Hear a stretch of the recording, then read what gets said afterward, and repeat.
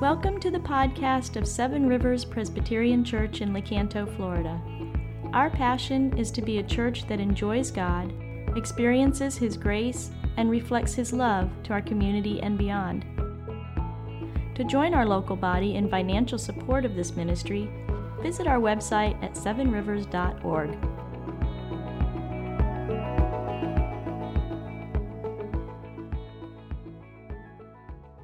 And good evening, dear church. Good to be with you. I hope you've had a good day.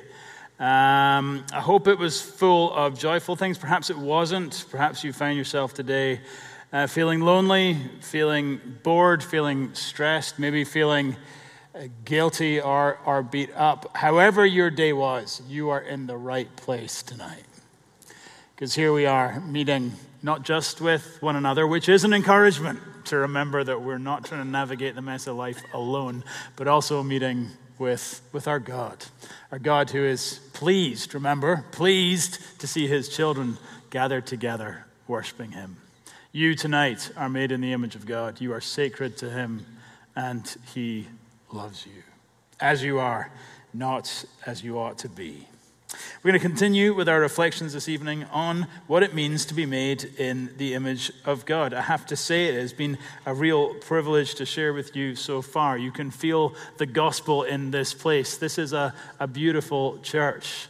I experience the gospel as I see your joy, as I see your love, as I hear your vulnerability, as you share with me, some of what's going on in your lives, and I'm grateful for this time that we've had together. And tonight, as we think about the image of God, I remind you that my contention has been that the image of God is not just a truth that we need to know, it's also a category that we need to think in. Not just a truth that you need to know and you stick on the shelf, and when the question comes up in Sunday school, you know where to go for the right answer. Rather, this truth that we are made in God's image should become a category that shapes how we view the whole world. See it in the mirror, yes. See it in your neighbor, yes. But also allow this teaching to shape the way you view the entire world. Now, last night we looked at a case study to see how the image of God starts to shape the way we move into the world. We talked about the image of God in the transgender community. Tonight, we're going to do one last example to try and just flesh out this point a little further. We're going to consider how the image of God changes the way that we view race. Transgender issues, racial justice issues. All we need now is a talk on tithing and everyone will be upset. For more on this topic, I would encourage you to read the book called The Beautiful Community, written by a PCA pastor called Erwin Ince. I'll be borrowing some from that this evening. But first, let's go to Genesis chapter 1 again. We're going to read the same verses, Genesis 1, 26 and 27. So please, as you're able, stand out of reverence for the word of God. Then God said, "Let us make man in our image, after our likeness, and let them have dominion over the fish of the sea, and over the birds of the heavens, and over the livestock, and over all the earth, and over every creeping thing that creeps on the earth." So God created man in His own image. In the image of God, He created him. Male and female, He created them. This, friends, is the word of the Lord. It is absolutely true, and it is given to us because He loves us. Father, we recognize You do love us this evening, so come, draw near to us, and give us the eyes to see and the ears to hear the truth that's in Your word. Father, we know that Your word is perfect, but our understanding of it is not. So we need You to help us. And, Father, You love to help Your children. So come do so, we pray. In Jesus' name, amen. Please be seated. The image of God and racial diversity. Christians should celebrate racial diversity. Christians should celebrate racial diversity, not because it's popular, not because it's politically correct, but because every human being is made in the image of God. All of us are made in the image of God. Let's see this truth in the Bible by doing a little bit of theology together. Are you ready? Elbow your neighbor, tell them to put their thinking cap on, and follow along with me as we consider point one. Here's your first heading, that God is a beautiful community. God Himself is Himself a beautiful community. We know this, don't we? Because of the Trinity. So look down at Genesis 1, verse 26, where we read, "Then God said, 'Let us make man in our image, after our likeness.'" Who is God talking to here? Answer, himself. Himself. Now, not because he's crazy or like we might sometimes talk to ourselves, but because there are three persons within the Godhead. He exists within community. This is a conversation between the one God who exists in three persons. So there is but one God, the living and true God. Hands up if you had to learn the catechism when you were a kid. Okay. It's still beaten deep inside of me, and when I think about it, I still fear my mother a little bit, okay? There is but one God, the living and true God, but there are three persons in the Godhead. Three persons, the Father, the Son, and the Holy Spirit, who are the same in substance, equal in power and glory. Now listen, exactly how the Trinity works is something of a mystery.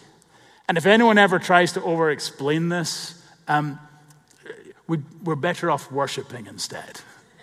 Worshiping this God who is so much greater, so much grander than our finite understanding.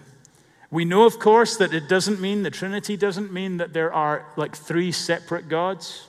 It's not like the Father's one God, the Son's one God, the Spirit. No, that's not how it is. There is one God. We also know that it's not that like one God plays three separate roles. So I'm a husband and I'm a father and I'm a pastor, but there's only one of me. Right? That's not how it works with the Trinity. There is unity, oneness, and there is diversity, threeness. Unity and diversity. Erwin Ince writes, God is the apex of unchanging beauty. He is the ultimate beautiful thing as Father, Son, and Holy Spirit. He exists eternally in mutually glorifying, loving, honoring, supporting, diverse community. God exists in relationship with himself. Now, the church fathers described the relationship between the Father, Son, and the Holy Spirit using the term perichoresis. How's that for a word? Technically, this is the concept that the three persons indwell and interpenetrate one another. But I bring it up because more practically, we can see their meaning by seeing a derivative of our word choreography in the word they use, perichoresis. So perichoresis leads to the word choreography. So when you think of the Trinity, think of a dance. When you think of the Trinity, think of a dance. Three persons in the Godhead, Father, Son, and Spirit, who move in time together, who move in rhythm together. They are in complete agreement over what they will do, and they are in complete agreement over how they will do it. They never step on each other's toes. They always move as one. There is unity in diversity. Our God is a beautiful community. Now, why does this matter? Why do these nerdy terms and this dip into theology matter? Well, it matters because we've been made in the image of God. So what have we been made in the image of? We've been made in the image of a God who exists as one God in three persons. We've been made in the image of God who is himself a beautiful community, and we have been made like him. God is a beautiful community, and you are made in his image. We can look at the same verse, just highlighting different words. 26, God said, let us make man in our image, in our likeness. So the God who exists as three in one created humanity to resemble, to represent him. Of course, there is only one human race. Acts chapter 17, verse 26. God made from one man every nation of mankind to live on all the face of the earth. But like with the triune God, there's great diversity in humanity. And there has to be, if we're to be made in his image. If we're to be made in his image, there has to be great diversity in humanity. And indeed, there is. There are men and there are women. Some are black and some are white, and some are red all summer. Right? And some are sporty, and some are smart, and some are poets, and some love math. All of us share the same DNA, yet none of us have the same fingerprint. Isn't that a miracle? We're all the same, and yet we're all different. There is unity within this diversity. Why would God create us this way? Why aren't we all exactly the same? Listen to how Dutch theologian Herman Bavinck described it. He says, quote, "The image of God, who God is much too rich for it to be fully realized in a single human being, however richly gifted that human being may be. It can only be somewhat unfolded in its depth and riches in a humanity counting billions of members." If God is going to display who he is on the very landscape of creation, if he is going to paint with colors to show what he is like, he can't communicate all of that in just one person. It's going to take millions, billions of people to capture what it means to be like him. And so God made us differently so that together we might be able to image him. The Trinity, who is a beautiful community of unity and diversity, made humanity a beautiful community of unity in diversity. Now, of course, don't get this wrong. You yourself are made fully in the image of God. It's not like you're only partly made in the image of God and, someone else is made up of a different part of the image. No, you yourself are fully made in the image of God. But at the same time, you and I are also puzzle pieces that fit into the larger jigsaw. Threads that are part of the larger tapestry that when put together, when combined as one, more fully declare the greatness and the grandeur and the glory of God. So we celebrate racial diversity because God is a beautiful community. In his image, humanity is a beautiful community too. So many implications, so many directions we could head in just now. Tonight, we're going to have to content ourselves just with two. Particularly focusing on this question of race. First, we say, because God has made us in his image to be a beautiful community of unity and diversity, Christians, we should be the first people in the whole world to condemn racism. That we don't do it because it's popular or politically correct. We don't do that to fit in with the world around. We're not just trying to keep up with the times. We have gone to the text. And God has told us that all of humanity has been made in his image. And so we ought to be the most outraged of all when the image of God in men and women is somehow denigrated or somehow disrespected. We should be the first to condemn racism. We should condemn it when we see it globally. Because it doesn't matter where you're from. All human beings are made in the image of God. Americans, yes. Scots, yes. Ukrainians, yes. Russians, yes. South Koreans, yes. North Koreans, yes. Brazilians, Peruvians, how much time do we have? Yes, yes, yes, yes, and yes. Wherever you're from, you have unspeakable value, dignity, and worth. As we condemn racism globally, we would also want to condemn it nationally. We could, of course, describe a long history of racist events in our own nation. Consider one from last summer. Remember when a white supremacist murdered 10 black image bearers at a grocery store in Buffalo?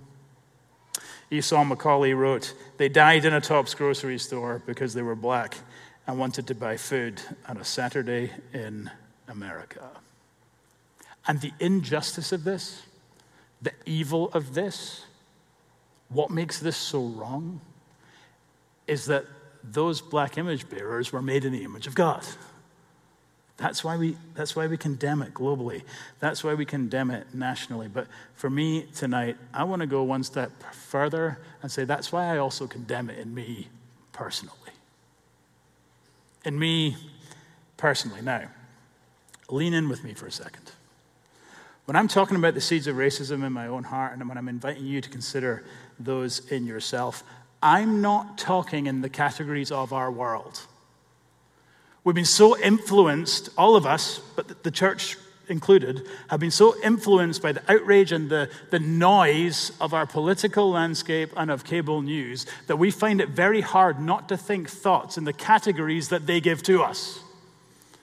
So you bring up something like racism and people immediately start talking about things like Black Lives Matter or CRT, and I'm not talking about any of it. I'm not talking in the categories of the world. I'm trying to talk tonight in the categories of the Bible, in the categories of God's Word. And when we talk biblically, the Bible says that none of us are free from sin. Here's a strange reality that I've noticed in the church world. Christians will typically all accept that we're sinful. And do you know what? In appropriate contexts, Christians in the church will even confess some of their what they would consider to be their more shameful sins.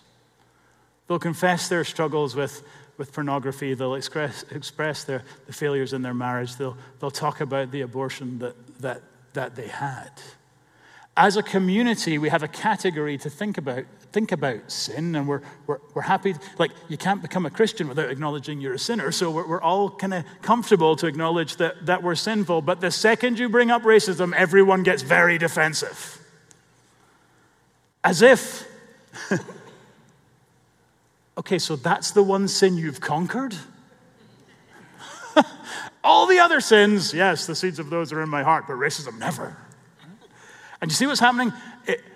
We are, be transformed by the renewing of your mind. We are allowing the world's categories of shame and cancel culture to bleed into how we think about our own sin.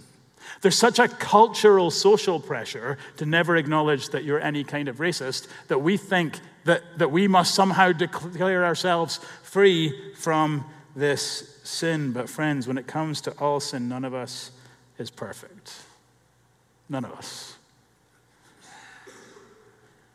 Have you never felt superior because of the group that you're in? I know I have. Have you never felt or shown partiality towards people with whom you feel you fit in? I know I have. Are you ready to declare that this is the one area in which you're completely free from sin? I know I am not. Let anyone who thinks he stands take heed lest he fall. We search our hearts for these ugly seeds, and then we root them out. Because confession is the pathway to grace and forgiveness and new life and hope. That's how we become new creations. That's how we become creatures like Christ. Because God made us in his image to be a beautiful community of unity in diversity, Christians are the first to condemn racism in our world, in our nation, even in our own hearts. Second, though, perhaps more hopefully, we don't stop there. Because God made us in his image to be a beautiful community of unity in diversity, not only do we condemn racism, but more positively, we long to be a yet more beautiful church. A yet more beautiful church. A gloriously diverse future awaits believers in Christ. You know that? What does our future look like? What is our destiny? Our destiny is to live forever in a gloriously diverse collection of humanity. When John was given a vision of heaven, you remember this passage? Revelation 7:9. What did he say? Behold, a great multitude that no one could number. Where are they from? Every nation, from all tribes and peoples and languages, standing before the throne and before the Lamb. See what your future is? If you are black, God will resurrect your black body and you will stand black, worshiping him before the throne. If you are Asian, God will resurrect your Asian body and you will stand Asian, worshiping him before the throne. If you're Hispanic, God will resurrect your Hispanic body and you will stand Hispanic, worshiping forever before the throne. If you are white, God will resurrect your white body and you will stand worshiping him white forever before the throne. And all of us will stand together as this beautiful community redeemed by God's own Son. That's our future. And because that's our future, dear ones, because that's where we're going, that kingdom can break in now. Your kingdom come, your will be done on earth as it is in heaven. So we know what's happening in heaven. And so that can begin to break in now. Peter Lightheart writes this. Oh man, this is my favorite example, my last and favorite example all weekend of a theologian making something grossly complicated. The church is a proleptic sign of that eschatological reality. Wow. Job security for Peter Lightheart. What on earth does he mean? Well, actually, he means something beautiful. Because eschatological refers to that time in this context when we're in heaven. And proleptic means that the church is a mirror. The church is to be a mirror of what heaven looks like. That's what he's trying to say.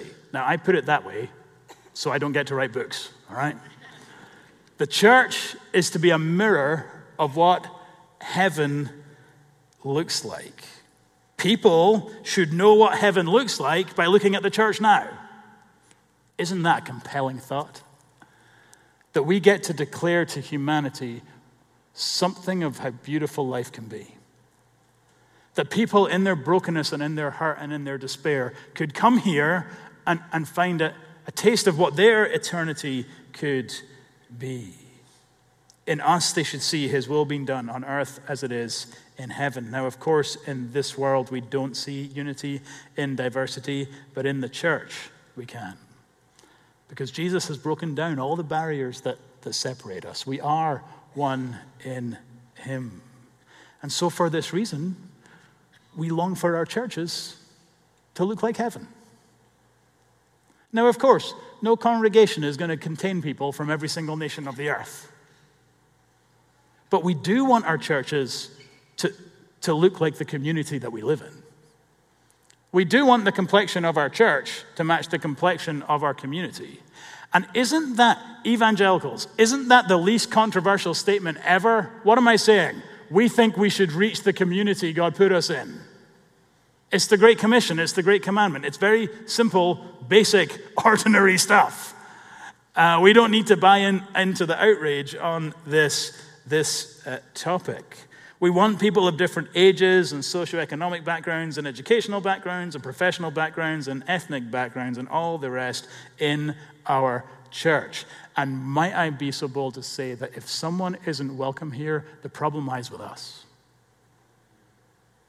The problem lies with us. Our churches can be a mirror that shows the world just how beautiful life can be and just how beautiful eternity will be. God made us a beautiful community of unity and diversity, so we long for a yet more beautiful church. Where do we get the power to live that way? Where do we get the power to be that kind of church? Of course, you know the answer is in Jesus. A friend of mine recently told me, I don't know if it's hilarious or disturbing or hilariously disturbing or disturbingly hilarious, I don't know, but here it is. He told me the story of his first ever crush. He was a college student back in the early 70s, and he went there as an engineering student, and in one of his engineering classes, he ran into this just incredibly cute girl. Two things blew his mind immediately. First of all, early 70s, hardly any girls did engineering. Second of all, she was just the most beautiful thing that he had seen. There was only just one problem. He was an engineering student, which means he has no game. Now, if you're an engineer, I can only speak the truth, okay? That's all I can do. So he just didn't know how to talk to her. He didn't know how to approach her. He just didn't know what to do. He thought about it a couple of times and couldn't bring himself to do it. And so as the semester went on, he fell more and more in love, and he continued not to say anything to her. Well, one day he was walking through the courtyard of the university, and he saw her sitting barefoot over on a park bench, and he thought, right, that's it. I've had enough. Today's the day I'm going to go and speak to this girl. You know, he gave himself the kind of pep talk, right? He's sort of the Rocky pep talk, and off he goes, ready to talk to her. And as he approaches the bench where she's sitting, before he can say a word, she hikes up her foot and bites off her toenail in her mouth.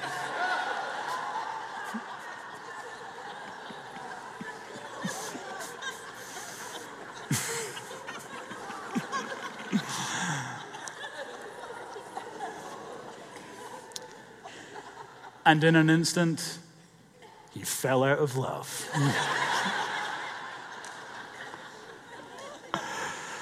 Why? Because it was a crush. It was something shallow. It was something superficial. And we remember, dear ones, that's not how God loves us. You ready for a weird sentence that will only make sense in this context ever?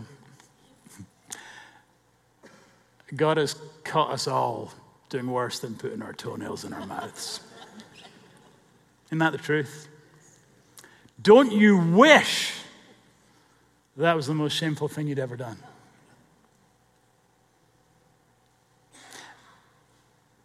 And yet he loves us. He loves us as we are, not as we ought to be. Though in so many ways we are so different to him, we are still beautiful to him. Why? Because we're made in his image. And when you have been loved like that, when you have been loved like Christ, you start to love like Christ. Loved by him, you start to love like him. And so, even people who are different to you, even people who you might not find it easy to connect, even people who there's some things about that you don't like, we can learn to love because God has loved us like that. Amen. Amen. Lord, we are grateful for these few moments together to reflect upon what it means to be made in the image of God. It's a profound and beautiful truth. And we do pray, Lord, that more and more it would shape the way that we think about ourselves, that we would understand we have been made and remade by you in the gospel of Jesus, and that you are pleased with your children. Would it shape more and more, Lord, the way we think about our neighbors, that we would remember, Lord, that we've never met a mere mortal, that all those we come into contact with have incredible value, dignity, and worth. And Lord, would it shape the way we move out into this world, so that as we confront difficult, challenging, hard, confusing issues like all that's going on in the transgender community and all the tensions that exist in our nation around questions of race, we would be a disarming community of grace who loves the world like you've loved us. We pray in Jesus' name. Amen.